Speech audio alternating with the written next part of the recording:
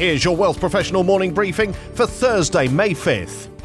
Investment managers and asset owners need to be aware of the trends that are shaping their future to allow them to be prepared and seize opportunities. But what are those trends? Northern Trust has identified the clear themes that will bring change in the coming years and drive the institutional investment industry's development.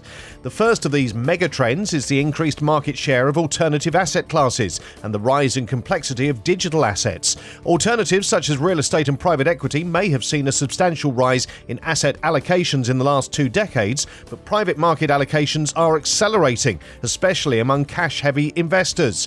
The report highlights increased use of technology to help asset allocators understand the performance of private assets. Among other mega trends, asset owners are collaborating to drive change in the important global issues.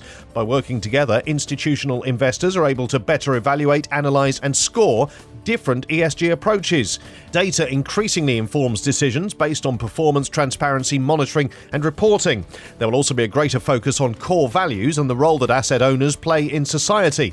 This will intensify efforts on ESG factors such as net zero commitments, diversity and inclusion, conflicts of interest, and transparency.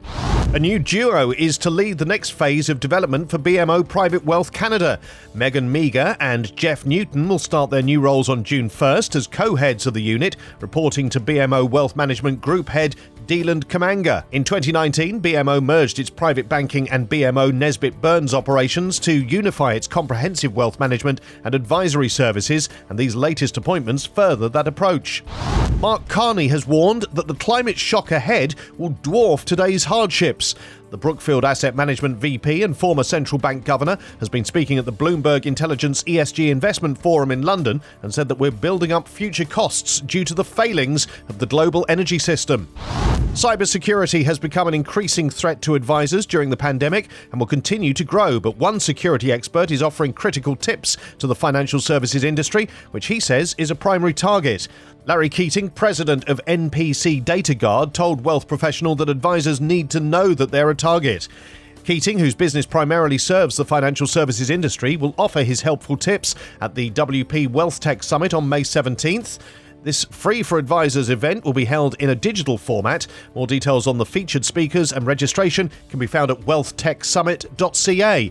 NPC DataGuard has done 90 webinars on safe computing for the financial professional during the pandemic. One of Keating's recommendations is to get regular security assessments regardless of your business size. He'll share how to do that during the summit.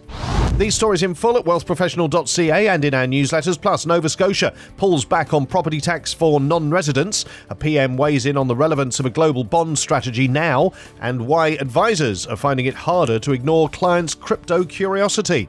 For Wealth Professional Canada, I'm Steve Randall.